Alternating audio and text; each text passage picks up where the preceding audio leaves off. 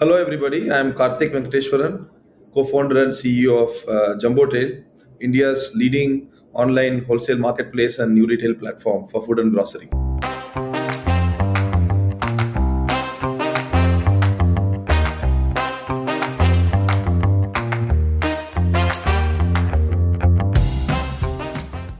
In the year 1998, a young man joins the Indian Army. He's deeply patriotic and dedicated a decade of his life in service to the nation.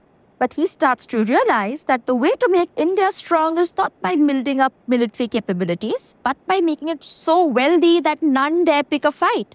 And he intuitively understands that the path to make India wealthy is by fixing market access. This simple insight led him to spend the next 6 years working in disruptive startups before starting up Jumbotail, which today is among the leading e-commerce platforms for Kirana stores. In this inspiring episode of the Founder Thesis podcast, your host Akshay Dutt speaks with Karthik Venkateswaran, the founder of Jumbotail. Karthik shares his incredible journey from serving in the Indian Army to disrupting traditional retail without disempowering the last mile retailers. Stay tuned for the conversation and don't forget to subscribe to the Founder Thesis podcast on any audio streaming app to hear inspiring stories of founders who are making India strong through market disruption.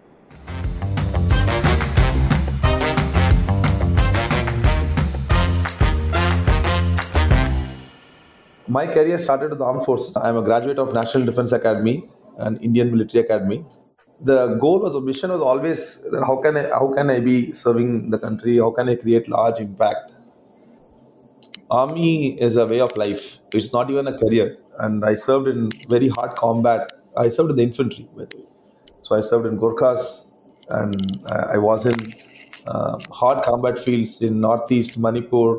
I saw conflict. But over a period of time, I started asking questions, right? Why did I come? I'm always this first principles thinker. Are there better, faster ways of serving the country that are unique to my abilities, my skill sets? Second one was I was seeing it right in front. So conflict is the last resort, right? I was thinking, what is the necessity that India should be in such a situation that our enemies dare attack us? And I also went to United Nations. I was a military observer for United Nations in Ethiopia and Eritrea, handpicked and deputed by the Indian Army. There, I was a team leader of observers of almost 16 nations, and I got to interact with them as well. And many of them were economically developed, and they relied on their economic superiority over having to actually fight and go for fist fights. So then I said, I think the right solution perhaps is be so powerful that nobody dares, raise a finger. It's like almost a startup. Focus on your customers, don't bother about your competitors, and then eventually you will figure it out all, right? So that's the kind of approach that I wanted to take. And naturally, for me, the largest opportunity was visible in food and grocery, because in wherever armed forces are deployed, you will only find two things: farming and fighting. I would see, like in Kashmir, walnuts, one of the largest walnut producing zones in the country, and probably in several parts of the world. And a walnut farmer would lease his tree to the agents, and then be a daily laborer in his own trees, and then pick and pluck for walnuts, and then it will go all the way to some processing, and then the processed walnut will come back with like 10x the price. Same, shops nearby. So why does it happen? Like, why does it need to happen? And why these market linkages are broken? And those were my fundamental understanding of war and conflict. You understood that there is a market access issue for in the food and grocery segment. So but you had a journey to finally reach there. Tell me about that journey. I believe bias for action. So I went back home. So I started understanding deeper parts while being there as well, and while being deployed in Kashmir. My last tenure was in Uri. So it was, and if you have seen the movie, some of those places I was physically deployed there. Uh, but I also went back to my hometown, Madurai, which is the largest coconut producing zone in the country, or one of the largest. And I experimented with connecting coconut farmers to faraway buyers in Delhi. So this was my first experience and first ideation, and conceived a SMS-based platform. I named it as Kisanco.com. So Kisanco.com was having its roots even prior to what I had even, technically I later on came to know Flipkart was not even founded that time. So much later. It was an academic, I would say, today compared to the scale and size where Jumbotail is present, it was an academic exercise. But some of the learnings were very clear to me. Again, started off, I had some worthy, counterparts in the industry who were pursuing such a, mission of connecting farmers to end markets. But I found that information asymmetry. So there are three flows basically: information flow, material flow, and financial flow. So you go to a shop, you ask, "Do you have this product?" And he says, "Yes, I have. This is the price." That's information flow. Then you hand over your cash, that is financial flow, and then he gives you back the material, that is the material flow. This three is the first principle flow of any commerce transaction. It happens in Amazon. You buy, maybe your financial flow is via Visa card, and then their logistic team can deliver it to you next time. And sometimes in e-commerce, the financial flow happens after the material flow. So he gives you the material and then he gives you the cash, right? But all of these three flows need to be solved if you want to conclude a transaction successfully. So in those days, information flow, internet was, Nokia N70 was the smartest phone those days, by the way. So SMS based, short post based, somehow, prototyping, we could get it done, right? Somehow you could also figure out sending the goods from Madurai to Delhi. Some transporter, somehow you'll figure it out. But there was no way, at least I could conceive at that time, and that, the farmer wants money at farm gate. The buyer wants to pay in the next consignment, not even in the current consignment. So he not only wanted to pay after the goods have reached, and his requirement was, I can't check the quality of the entire consignment at the time of delivery. So my vehicle will come, they will unload it, and before your next consignment comes, I will, pay for the previous consignment. So there was always money pending with the buyer for the one consignment. And those days there's no NEFT, and I can't think of core banking itself was, just getting forming and shaping those days, right? So I said, you can't successfully conclude a transaction. Then you'll be an information platform, will be a classified service, which is not like really something that is there. So I realized that this problem that I'm about to want to solve of market linkages is not a minimum viable product problem. It is a minimum viable ecosystem problem. You have to create that entire ecosystem. And starting from, say, readiness of, say, internet, or readiness of a transporter or long distance travel. And see, long distance was always happening. It's not like, the country goods were not moving, but it was established through some form of trust. And there were many agents that were, taking and absorbing the trust gap, right? The reason why farmers would get lower price is because there is somebody, a commission agent, would absorb the trust gap, pay a lower amount, and then you will have a commission agent on the other side, and these people will make the transaction, right? So therefore, Yeah. They're taking the risk and charging a margin. Yeah. much different from the conclusions that many people in the industry were drawing, that this ecosystem has a lot of intermediaries that are sucking the value. I came to a different conclusion, that nobody can suck value out of a system unless they provide value back to the system. I said, okay, we have to solve this, and I was not capable of solving that at that point in time. Neither did I have the skill, nor did I have the network of friends. I came from the military, right? So then I applied to business school, and I, was fortunate to be admitted to Stanford, and that's when I met my co-founder Ashish. Ashish is a professional farmer. He's a superstar across all dimensions you can ever imagine. He went to IIT Delhi, and then he was with BCG. Then he came to Stanford. He's deeply connected to this problem statement. He ran his own farms. He had his apple farms in Himachal.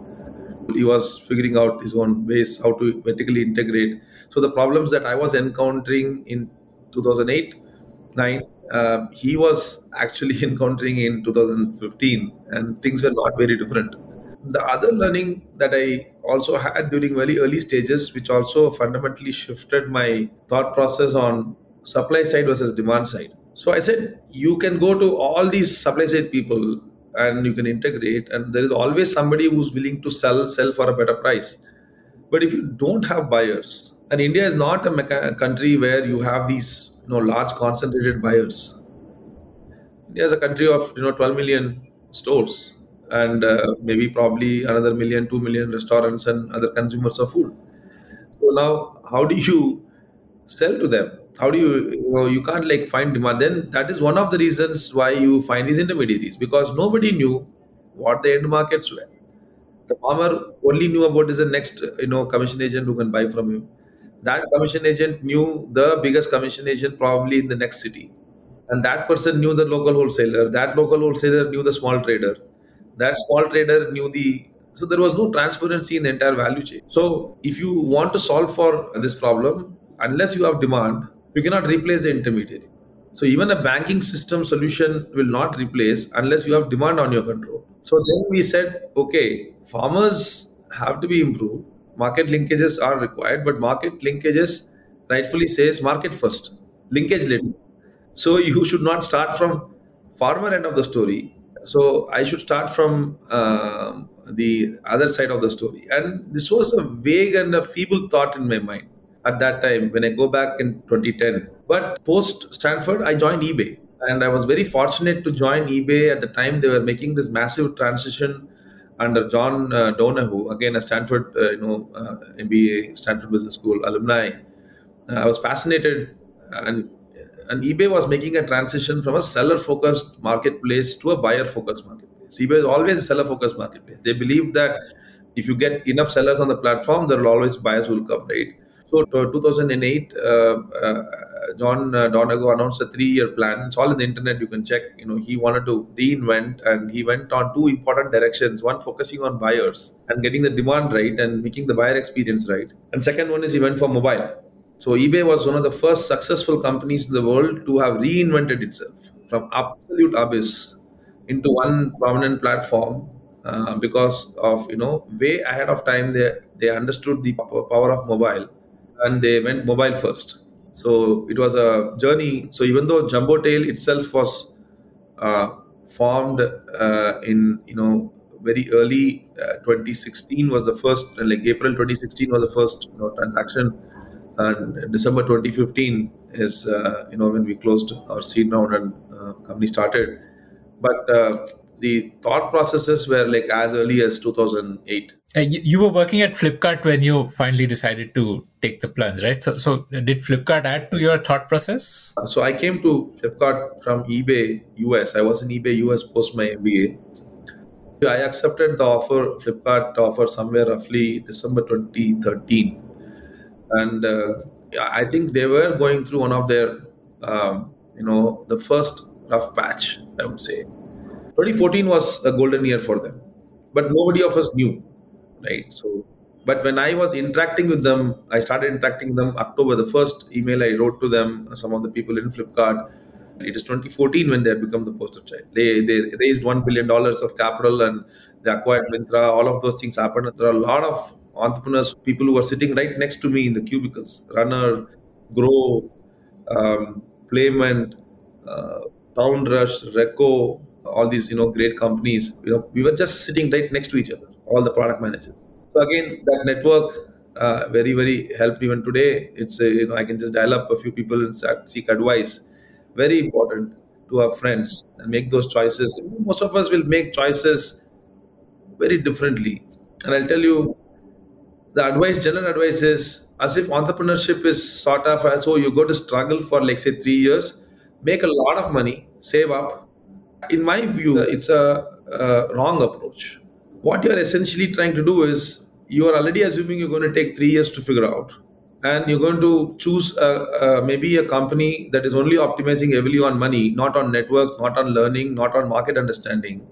And then you say, oh, I'm going to actually enter and be ready to struggle for 3 years. No, I would not say that. I would say even if you have to, cut short some of your compensation aspirations, go to the place that will give you the network, that will give you the learning, and then probably raise capital even before you start the company. Right. Which is what you did. Like you also raised capital before starting only. That's right. Yeah, yeah, amazing insight.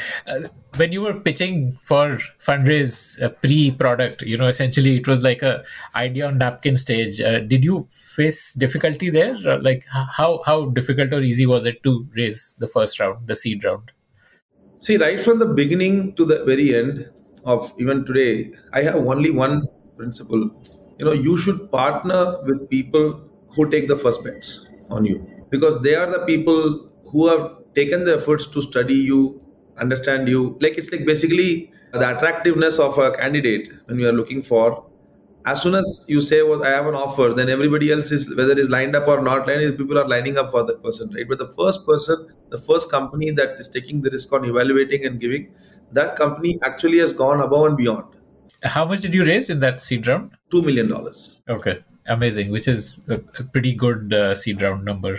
Yeah, and we were the very first thesis of B2B, right? We said, Kirana stores are the most important piece of the puzzle, and we want to focus on them. So, like, once you got funded, like, tell me that launch journey. Like, you must have had like a focus on like a minimum audience to capture, minimum product to build, and as proof of concept before expanding further. So, what was that journey? See, at all points in time, we were clear on some basic fundamental paradigms which will we operate. And if those principles are agreed, we'll stick to those principles. And some of the principles that we did was, we won't do things for the sake of what is attractive to investors in today's market. We will do what is right for our customers, and building a very, very, very high quality supply chain that will deliver small volumes of good to small retailers at a service level that actually matches their expectation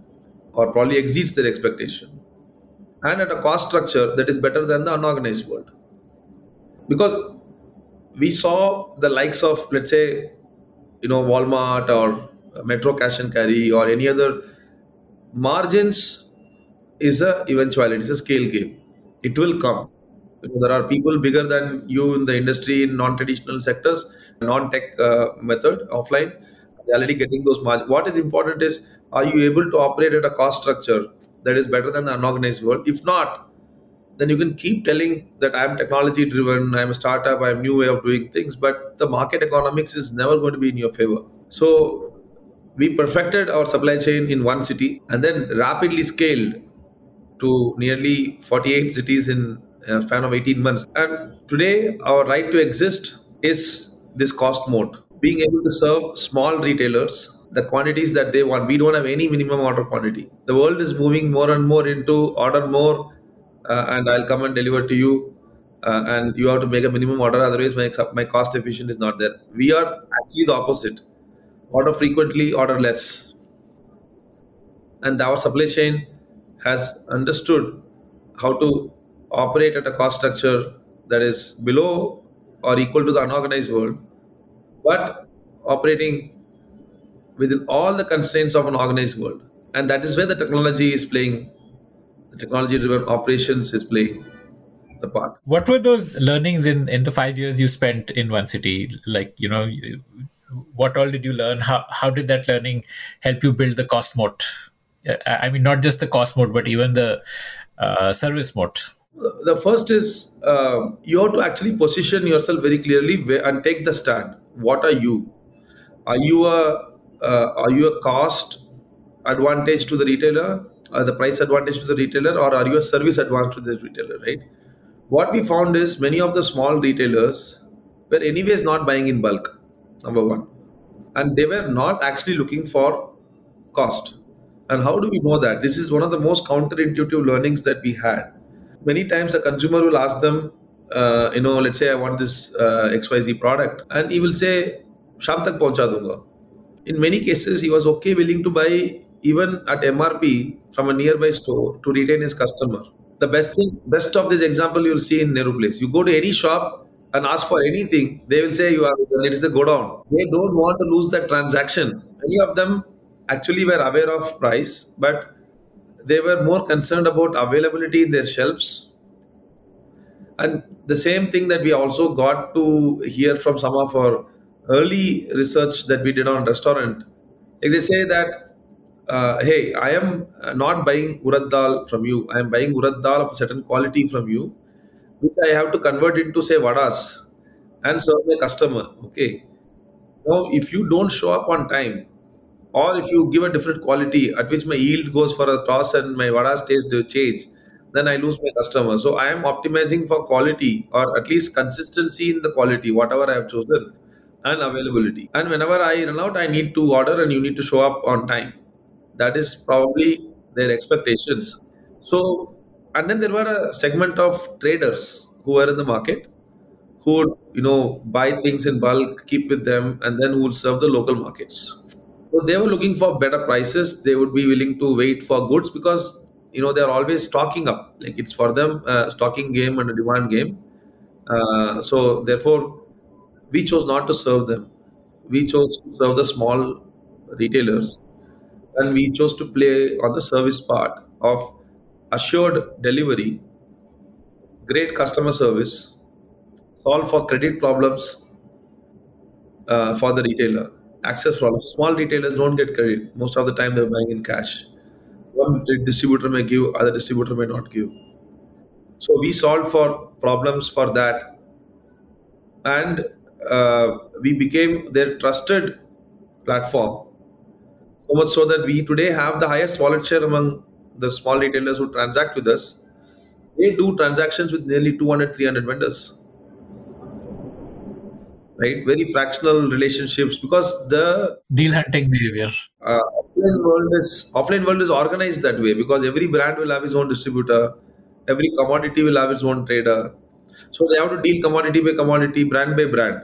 There's no single platform for them to deal with where there is one unified view of the customer, one unified service policies, one unified expectations of delivery, customer service, payments, which we created for them, and we solved that problem. And second one is we focused on density of demand on a daily basis rather than volume. So we would much rather prefer a retailer ordering every single day rather than him having to bulk up his purchases once a week.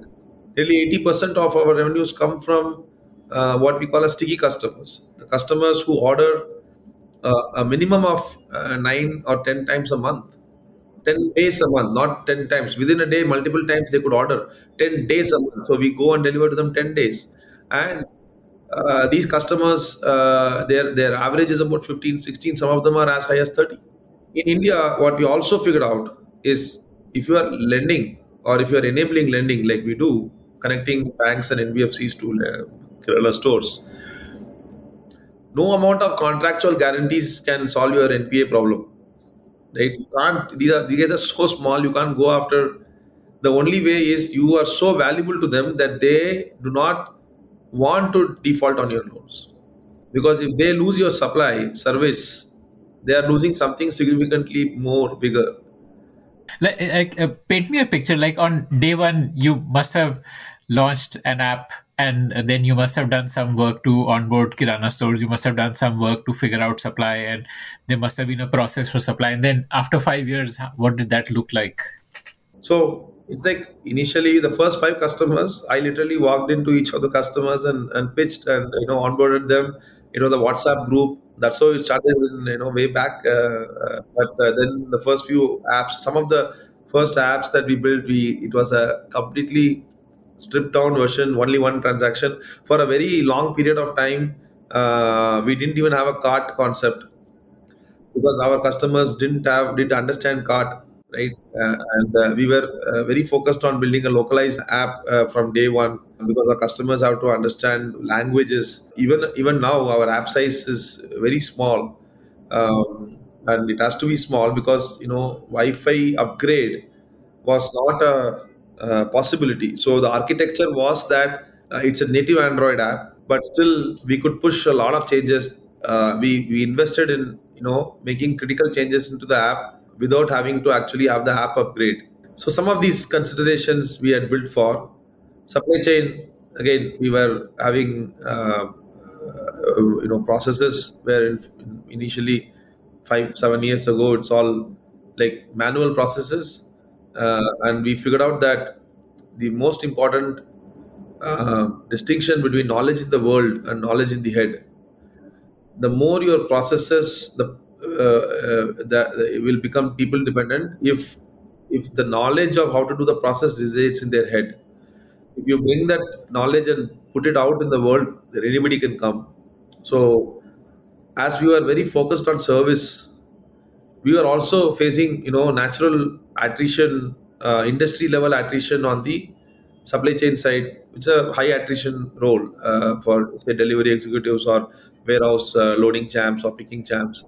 Like a lot of startups would outsource logistics and focus on growth instead, like growing transactions, adding more customers and adding more suppliers. See, I think that if you look back in the B2C evolution, the only companies that have actually been able to last and survive are those companies that actually built logistics. E-commerce may transaction cannot consummate if you don't deliver, right? And if you rely on a certain third party, especially when you are actually building a completely new industry altogether, now that third party logistic provider will not have a process or even a technology driven product to deliver the service that your customers require. Say, for example, our customers will do partial return of products. A couple of examples I'll give you. When you deliver a rice bag, there's a net weight of let's say 25 kgs, right? But if the rice is very old and water content may have got evaporated, it may become 24 kgs and 700 gram at the time of delivery. Now this is a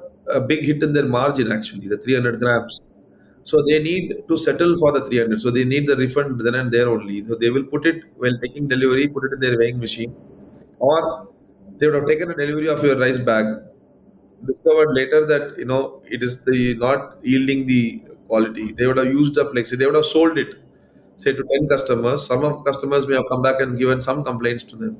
They would want that bag to be returned. So it's a partial delivery. Second, third is when we don't have a different supply chain. I don't know whether it happens in Amazon, Flipkart today, but at least for a very long period of time, forward supply chain were very different than reverse supply chain. So you have to call for returns and then somebody else will come and pick up your product. Our customers are daily frequently ordering with us. So we had to have one supply chain that does forward and revert in the same leg. So I deliver the products today, I pick up a few returns for previous day, and then I have to give a net of settlement then and there only. So today I'm delivering for let's say 4,000 and there is a 200 rupee return for the previous day. You will pay me only 3,800. You have to solve for these problems, right? These are all experience problems. Then you have to also see the people who are delivering needs to be trained because that's the face of the company at the time of delivery, right? And if you are not like polite and if you are not waiting for the customer, most of the times when we go, we see our customers are already serving their customers. No, we can't hurry them up.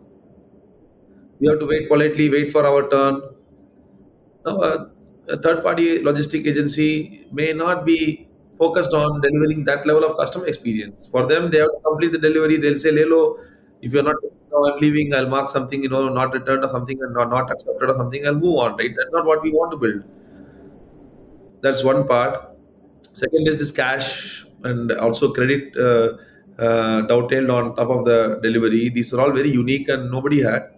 And I can tell you that this is exactly how the B2C journey for Flipkart also started. They built everything. Later on, things became so standardized. Then the third party capacity providers showing up in the industry. Fascinating.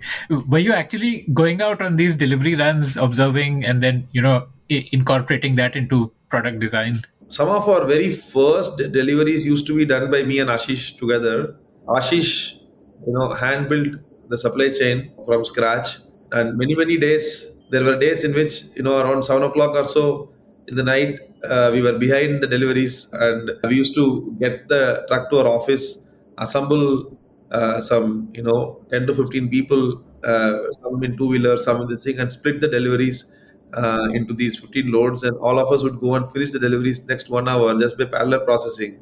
Amazing. Is there a formal process of like how you get voice of customer, like how you understand at ground level what's happening, what product feedback is coming in, what changes need to be done? Like, is it formalized through some mechanism which captures and documents all that? That is right. There is a formal and then there is an informal process. one of the things that we did very early on is to invest in user research, in-house user research. So we have a user research team that is in-house. Design team is led by a career professional user researcher. She's from NID, and she started off her career as a user researcher. We are a generative research focused company. What does that mean? That term, generative research. In research, there are two kinds. One is generative research and one is evaluative research. Right? Generative research is your method acting first principles. You just don't know what to expect. You go and sit and understand from the customer's point of view how their life is. Evaluative is I already have a solution and I'm evaluating whether this solution fits in their life or not. So both are required. Like when I go and say whether this app is useful or not, that's a evaluative research. I go and say, okay, your 24 hours of your life, what do you do digitally? Like, what are your digital interactions? Why do you do them? At what points you feel that you need to open your phone? What points what are the apps that you otherwise use? How do you consume content? Understanding the customer, understanding their circumstances, understanding their higher aspirations, goals is where we start. We have very formal programs called Customer Connects. We actually sponsor, Ola, Uber cabs to our customers. It goes to them, to their location, pick up them and their families, bring them to our office. We give them, food and also, some gifts. We perform research on them. We ask them questions, and we give them some, prototypes that we are building, and then we drop them back. These are formal ones. Informal is, 100% of our products get researched on the ground, not by just the designers, but also product managers who will go, who will understand. We call ourselves method actors. You need to know how the customers are living their life. You need to live their life. Enormous amount of emphasis is spent on hiring the people during the interview process. Some of the candidates have expressed their surprise and some of them shocked that we force our candidates to actually talk to our customers. So we take them to nearby shops, we take them to our J24 stores, we just let them, okay, do. And a couple of interviews post that particular interaction is around their interactions in the shop. What did they find? How would they use? So they don't know what to expect. So we just let them, okay, this is your shop, let's find out whatever you need to speak. So what we do is this person tongue tied? Is this person able to hold a conversation with the retailer? Empathy, like Person actually having empathy? Is he asking, what are the quality of questions the person is asking? What is the area of focus? Is he effortlessly speaking to their consumers? amazing, amazing. Okay. When you started, I am sure a lot of Kirana stores would not have been comfortable placing order online, and maybe like you told me, you started with a WhatsApp group. How did you change that behavior to get them to do work purely online? Remove the manual support part of it. First of all, we gave zero manual support from day one. So we only chose customers who are comfortable. So we made this choice. We only chose those customers who had an Android phone. We made this choice. The only support that we provided, sometimes customers call us and say, I don't have, charge in my phone. So those early days, we used to have a program where we would recharge their phone and then take the money when on delivery. But you would have still needed a sales force to onboard new Kirana store owners, right? We don't need to see what we call a sales force is like, okay, in industry today and traditional FMCG distribution plus even new age platforms that have grown crazy and shown those GMV growth and all, right. The manner in which it has been done is beat system. The people regularly visit and take orders. Okay. Right. Yeah, yeah. So it's not just onboarding, but it's also that hunting farming differentiation is there in sales. So it's not just. The hunting is a very simple process. Before we launch a city, so we use interns to go on. We have an app, so they go and map every single store and generate the leads.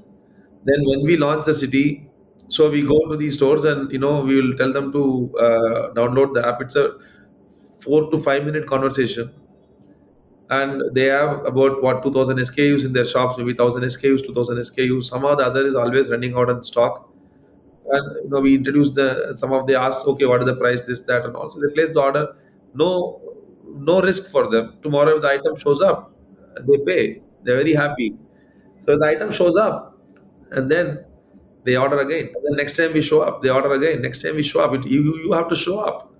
We only went to those people who already had that approach and attitude. We just self-selected those people, and we waited for other people to naturally change their behavior because they would hear great service and they would hear about other good things about our platform. So over 35-40% of our customers today onboard on referral. They just download the app and they self onboard themselves. We validate their business proof and everything, and then during the first delivery again we figured out the process. We do the re-evaluation, and the person is turning out to be a non-business person, then we don't deliver.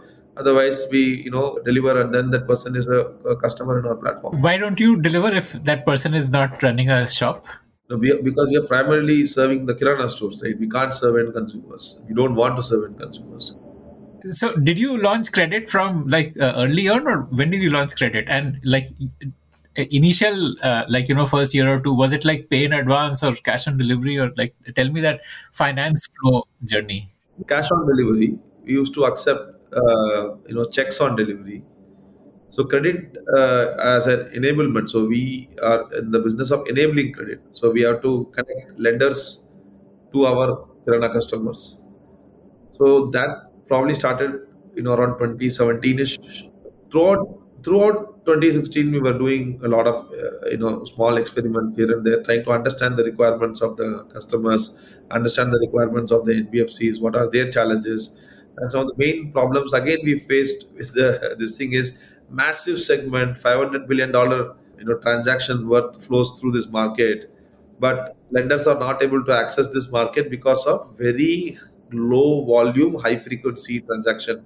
All the NBFCs in the country, lenders in the country, are for high volume, low frequency. Like एक बार 5 lakhs का credit you give, and then you take it back over the period of 24 months, 12 months, like that. Right here, a person is paying by a credit by 200, 300, 3,000 rupees, 2,000 rupees, and then he's repaying that money back in like say 14 days, 20 days, like that. It's 7 days sometimes. So they are not prepared to handle this level of transaction. Somebody has to actually create that platform to enable these two parties to be able to do it. That is what we started out building. How do you make this happen? Like, is it like a typical lending fintech will have like a first loss default guarantee to attract the NBFCs to co-lend with it, and or at times they start with balance sheet lending, or I mean there are different ways in which lending fintechs get kickstarted. How did you kickstart the lending business? These are loans directly underwritten by the lenders themselves. How did you solve those issues? Like lenders are not comfortable with low ticket lending, and like how did you fix these? We work with other platforms. So there are platforms that are solving the issues. People look for assurances on collection. So some of the services that we provided on collection, where when we go for delivery, we collect the money. So all of those solutions were provided. Okay. There's like a BNPL, and do you earn from this, like the credit business? We are in the business of providing to the retailers the facility of them being able to pay at the time of their comfort, at the time they need to buy. Right? There are different business models here. No, but does this add to your P&L, this credit business, or is it like you're doing it without any margin for yourself? We are enabling a platform. There will be revenue streams attached to it, but we are not in the credit business. I need to make sure it is between lender and the borrower. There are lenders who lend to sellers on our platform. There are lenders who lend to customers on our platform. Because every entity in our platform requires working capital. So these are working capital financings that are taken by different people across, and we are enabling this. Okay, got it. You told me how you're onboarding the Kirana side, like the demand side. How do you onboard the supply side? Like, if you could talk about that process, how you built that up. See, when you have a demand supply side, there are large FMCG companies, small FMCG companies, regional FMCG companies, and then staples mills. So there are always people who are looking to sell and directly reach the market. So enabling supply chains. So today, when you have the kind of reach that we have across 48 cities, right? Supply side naturally comes to us for reaching these and listing on our platform. So it happens on one of two ways. One is like we know what the selection that our retailers want. So we go and onboard those selections. The other one is because we have these many retailers, supply side proactively reach out to us. There's a long list of suppliers who want to list on our platform, who want to make their products visible to the Kirana stores that are there in our platform. So happens both ways, inbound and outbound. Okay, got it. So, what were your learnings in that 18-month period in which you went from one city to 48 cities? You must have encountered something which was unexpected and maybe differences in customer behaviors, or, what were some of those learnings? The, the first is a very pleasant surprise that how scalable is our model. So we didn't actually plan to go to 48 cities. Our plan when we started expanding was 6 to 8 cities in 1 year. Then we realized that opening a city is a cakewalk for us, and everywhere we go, we were welcomed to the red carpet by our customers. They wanted our service. So Because of word of mouth. word of mouth also, they were introduced to different parts of this method of buying from online, but they were having poor service by getting the kind of service levels that they want from others in the industry. So they were already aware of the concept of, okay, you can buy online and somebody will come and deliver to your shop. But when we went there, they saw our service and adoption was, rapid, I would say.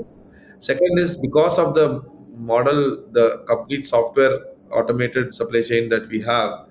All we needed to start a city was find a bare shell facility, 25,000 square feet, and supply side was already ready. So we were just onboarding them. Another aspect is that the if you have to open a grocery to sell, say consumer, right, you have to have everything for the consumer to come to you. Even consumer will not come only to sugar. Only for him, he may go one place for grocery and one place for electronics, but within grocery he won't split. But Kirana stores are not like that. They are naturally trading commodities, and like they are naturally used to looking at distributor X for brand X and distributor Y for brand Y and a commodity trader for commodity A, like that. So therefore, you could actually bootstrap even with a good selection across a few sub verticals, I would say sub verticals of staples, high selling products, and then get started in the city and start adding value to the retailer. You don't have to actually have a full selection to get started. So that's another great learning. So like for example in Bangalore, we have several thousands of SKUs. In other city, we could start with a few hundreds of SKUs and still add value on day one. Second pleasant surprise was, contrary to our intuition or this thing is Bangalore is like tech savvy market, and what we found was all cities were equally tech savvy, and it is only dawned upon us much later that even within Bangalore, right, these Kirana owners and all are coming from these tier 2, tier 3 cities only. It is not like a born and brought up in Bangalorean is waking up to become a Kirana owner, right? So therefore, we already built for this level of tech savviness and adoption, and therefore we were not facing the challenge of sort of adoption of tech and supply chain. Scaled very well. In many cases, the cities had less traffic or cost structures were much better. And in tier 2 cities, brands also appreciated because their distribution strengths were probably in Bangalore much better. So overall expansion has actually worked out really well for us. Being present in more cities have given us more value to the brands. So when we go to them, we are able to add value across the country. When we go to the stores there, they are able to get these brands because TV advertisement though will come, but then supplier is not there, distributor is not there, the store owner is not able to serve the end consumer who's walking to the store and asking for that particular product. So it has worked out very well for us, the scaling part.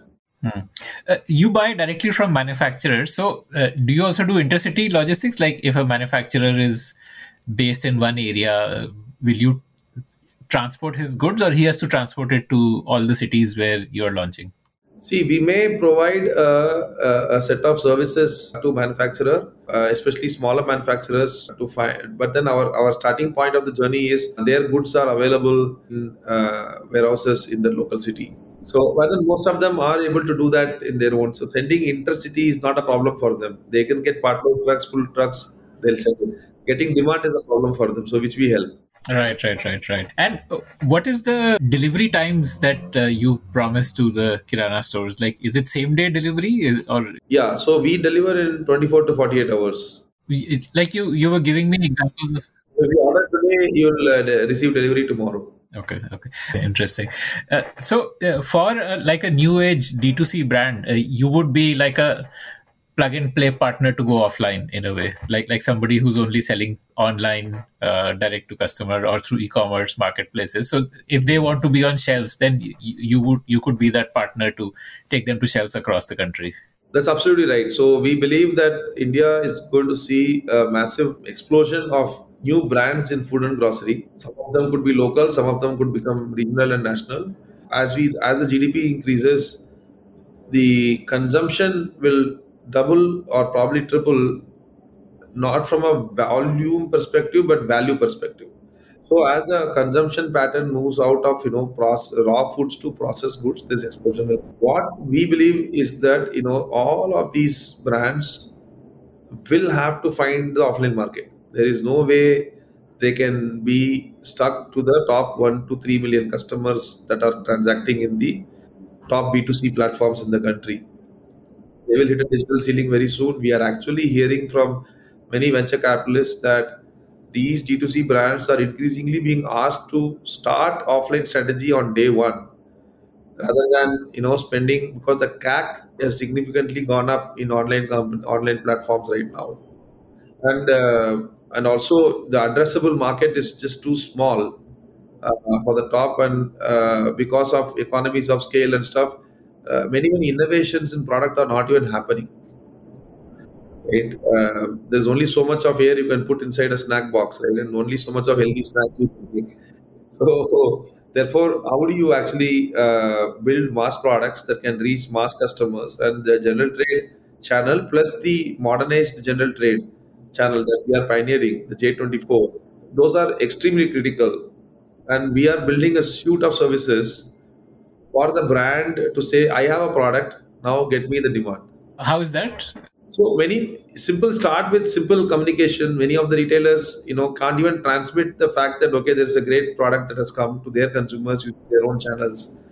Then offers, and also the brand to have a very targeted outreach program in the areas and supply points where their products are already located. So these are, brands are flying high, blind, right? I mean, they cannot run a campaign in a city like Bangalore if they are not even stocked up in the Kirana store. So it has to be a very coordinated effort to get the ROI for the marketing campaign. Ideally, the brand should market to end consumers only when the local supply points are stocked up. So you can give them a granular view of where all is their inventory. We are also providing services for them to do granular local level marketing to test, instead of having to spend money in, like, say, mass marketing within city. We can even go for granular marketing services for granular marketing to end consumers, and also placement in our J24 stores. And J24 is a consumer brand, and we have direct digital relationship with the end consumers. So sharing those end consumers, information to the end consumers, and then driving traffic to the J24 stores. All of those capabilities we have. When you say services for granular marketing, are you talking of online marketing or offline, like point of sale marketing? It could be anything. It could be even BTL. It could be sampling. Today, without us, the limitations of the brand that they will have is they cannot introduce the product to Kirana stores. Because of us, they can introduce the product to the Kirana stores. Number one, right? Second is, once the Kirana stores are there, the Kirana stores also require support. So we will be providing services for end consumer sampling, like real sampling, those store points. So now a brand A cannot run only and fund the entire sampling campaign, because so maybe we are aggregating demand across multiple brands and do the sampling. We are cross merchandising.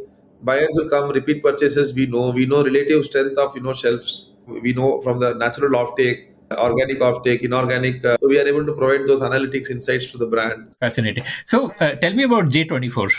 So the current general trade, as we see from, let's say, 5 years from now, some of the absolute evolution of the landscape of, let's say, how the country's demographics will shape up which is India is going to be a 600 million population, young under 25 years of age, and they are going to have very different aspirations. They express themselves to very differently. They are fundamentally different in three ways. One, they are mobile native, digital native. They are born with mobile phones. As like toddlers, they got mobile phones to pacify themselves. Right. That is the that is the starting point of the journey for their life. Right. For them, everything that does not happen in a mobile is like something that is out of what's happening there. Second is they don't want to be like anyone else. The amount of aspiration to be individual, to be known, is and the way they express that they are individually different is by the products and the services that they consume. They stand for. And so J24 is a concept where we are modernizing the cream of the Kirana store or the modern, early adopter entrepreneurs who want to build for the future, solve for and encapsulate what a good Kirana store stands for: great relationship, better service, and then encapsulate that in a brand and offer it via an omni-channel platform to the end consumer, appealing to the demographic of the future. So we target urban Bharat middle class families, young families who are young children. They're very hardworking people, have high aspiration, and they are in that hard spot. I would say not speed spot of neither have money nor have time. There are a lot of them because why they don't have money is because their aspiration is I have to buy a home, I have to buy a car, I have to save for my in that order, right? So I have to save for my children's education. Okay. So now that consumes a lot of their salary incomes. And then in order to spend for it, two people will work. One person may actually do one and a half jobs. And they are heavily reliant on the local shops of the Kirana stores. And they have very different needs. Nobody is solving for those needs. They are digitally savvy. They are expecting a digital relationship with the local Kirana stores. They want to be hygiene. They want to be known like I'm not like my parents. I want to be different. J24 is business in the box for entrepreneurs to solve for all of their demand side and in-store technology operations. So we provide them with a GoldenEye retail operating system, which is our in-house operating system to operate a small store. Give me some examples of GoldenEye features, like how it is customized to this. Like say for example, home delivery. The entrepreneur is giving home delivery. Second is many of the times entrepreneur gives credit from his own books, like his own this thing, right? So there is no capability for the customer to repay on time. So there are companion apps where customers can use to repay to the entrepreneur. They have ability. Third is communication to his own consumers, where you can pass on the communication to it's integrated with WhatsApp. And, there is a method for entrepreneurs to be able to send communication to his consumers. This is all his purchases. How do you record? How do you settle? All of those things are integrated to the banking system. Second, fifth is the procurement system. So in his B2B procurement side, it will be informed by the B2C sales. So यहाँ पे क्या है? As soon as he orders, let's say 20 Cadbury chocolate, when we deliver, the inventory goes up in the system. So he doesn't need to do anything. It's a completely integrated suite. Right.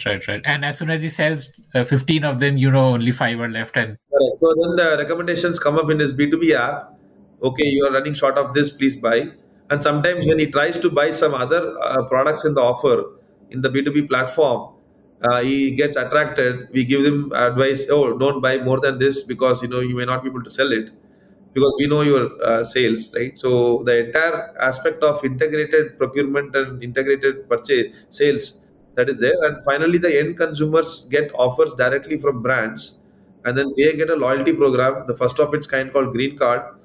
And Green Card loyalty, for the target segment that we have, we are able to, offer them a real loyalty program that they can value and use on a daily basis. You actually come to think of it, apart from let's say hotel chains and airlines, right? There are not really much loyalty programs out there. Yeah, none of that work. Every brand wants one, but I personally hardly use any. Yeah, so our loyalty program is used daily.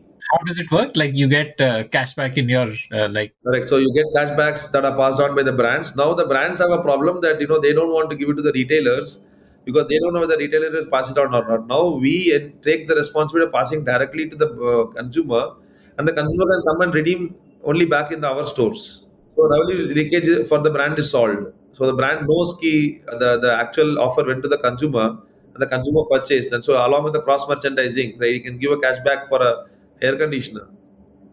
We are not building what everybody else thinks is B2C. We are opening up a completely new paradigm of technology interaction with your local stores that are already being comfortably used by our customers. We don't need to change their behavior. We just need to provide a easy method for their behaviors to continue. So, are you also launching in-house brands? Like say, if you look at say like Future Bazaar had a lot of in-house brands which gives them better margins. Like dal, instead of Rajdhani dal, there will be a like a Future Bazaar dal or something like that. So, is that something which you're also doing? The answer will be yes and no, and it is not necessarily looked at as like a margin play. We have always adopted a platform approach. The number one belief that we have is you can do everything yourself, or you can be the platform in which people do the things on your platform. Okay. Our belief is for the country of our size, hundreds of such brands need to show up in order to satisfy the needs of the growing economy, growing population, modern population. Okay. So, yes, we will have our own brands, absolutely, but that's not necessarily from, oh, I want to make higher margin, right? Margin and all is outcome for us. We start focusing on the customer experience.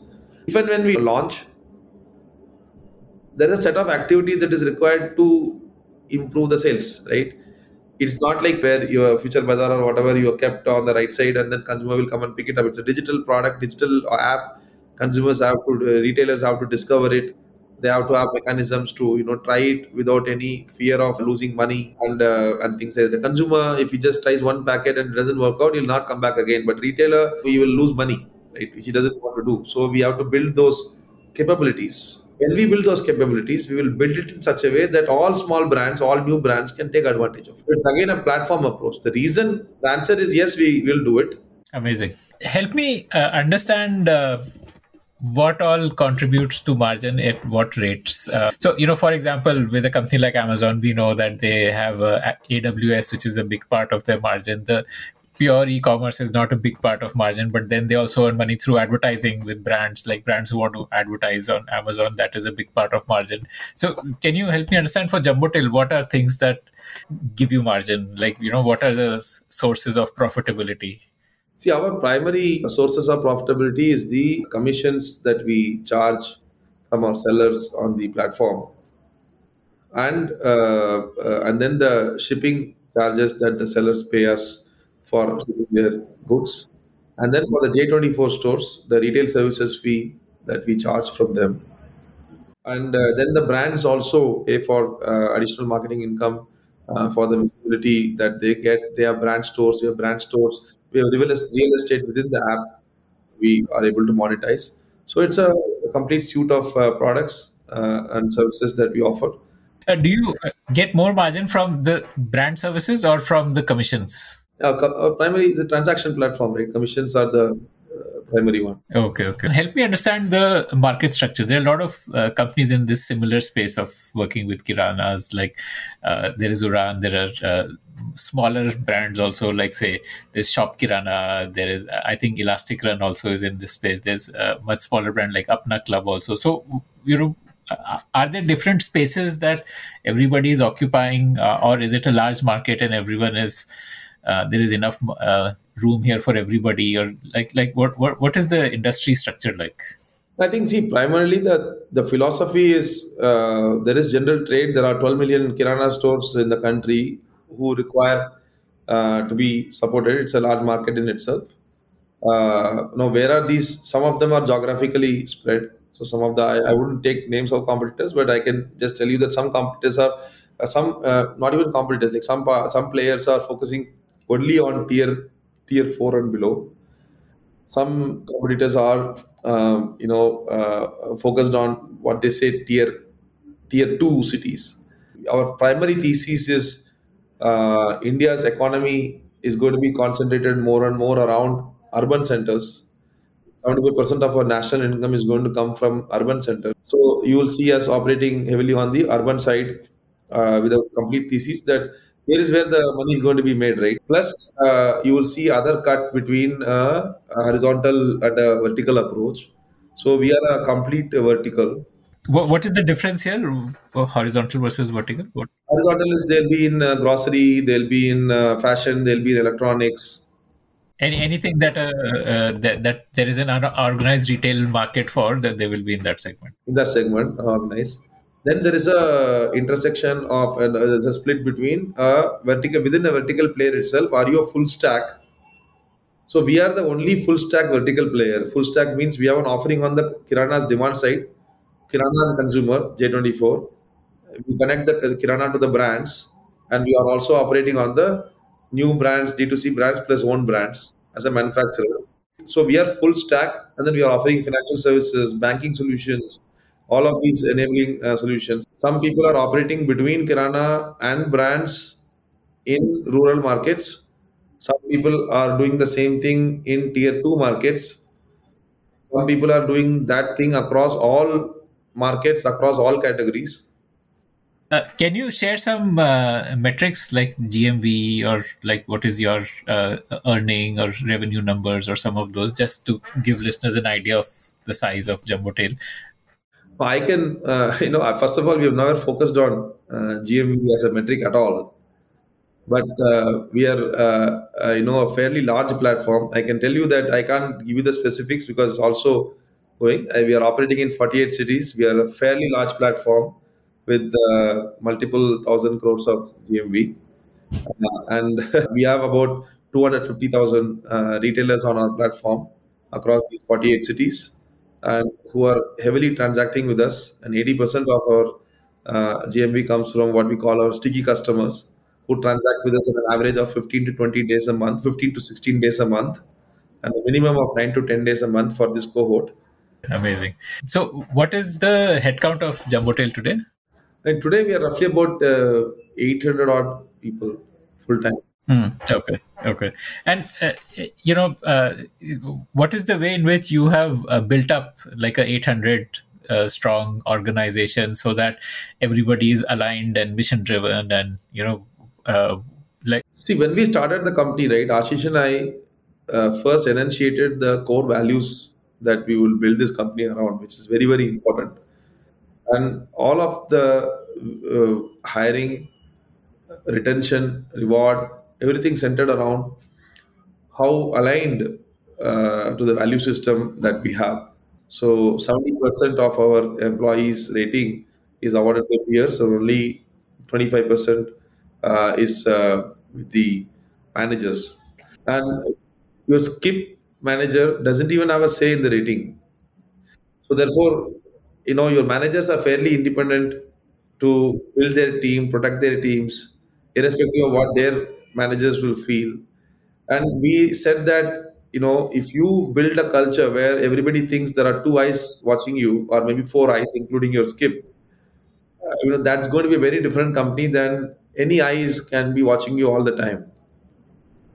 And anyway, you cannot hack that, right? And second one is, okay, now if there are so many different people, each of them will have any number of expectation. We need to bound that expectation, and be bounded by that our 15 core values, which are all fundamental, values of any good human being.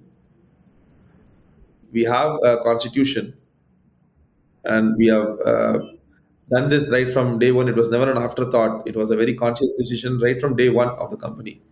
In fact, actually, even before we incorporated the company, I think we wrote this manifesto. Amazing. What is this manifesto or this constitution? Like, it spells out the values. You can see in our website the core values that are there. Like, it starts with customer fanaticism, think long term. What do you want to do? And one of the things that we said was, not one thing is going to be able to achieve your goals. Like, for example, uh, take risk, fail fast, fail safe is one of the core values, right? But now, if you don't exercise judgment, then you may be in trouble. You can be open, honest, and direct, which is one of the core values. But you have to disagree and commit too, right? You decide, deliver, and disagree and commit. Like, you have to have that. I can come and tell you that your plan is not right, but then that cannot be the end of it, right? Somebody has to prevail for the customer to benefit in one way or the other, right? because I want to experiment, iterate, right? But now an architect, for him, the most important thing will be pursuit excellence. So now he needs to pick up the person. So an engineer who's entering into the system, as he's evaluated, he will be evaluated bias for action, right? As he grows into the system, he needs to be evaluated for think long term and pursue excellence. Hmm. So in the peer review, the parameters are these core values, these 15 core values. Some of these are selected and there is some weightage. People are selected and is he there? So we have a tremendous amount of distance to cover in making the system perfect. So we are now in the process as the organization has become now suddenly large. We have to now define, okay, for this role these are the values that are important, and probably give a more weight than something else. Those are work under progress, and we will figure it out. But needless to say that this is not a company where we'll come and tell you, oh, you achieved great results, and okay, you've done your sales or you've done your product and this thing. But if you have rubbed your people on the wrong side, if you have taken shortcuts, if you have actually not done it right, then you are not going to be rewarded. On the other hand, if you have adhered to these values, we believe that results will be an eventuality. And that brings us to the end of this conversation. I want to ask you for a favor now. Did you like listening to this show? I'd love to hear your feedback about it. Do you have your own startup ideas? I'd love to hear them. Do you have questions for any of the guests that you heard about in this show? I'd love to get your questions and pass them on to the guests. Write to me at ad@thepodium.in. That's ad@thepodium.in.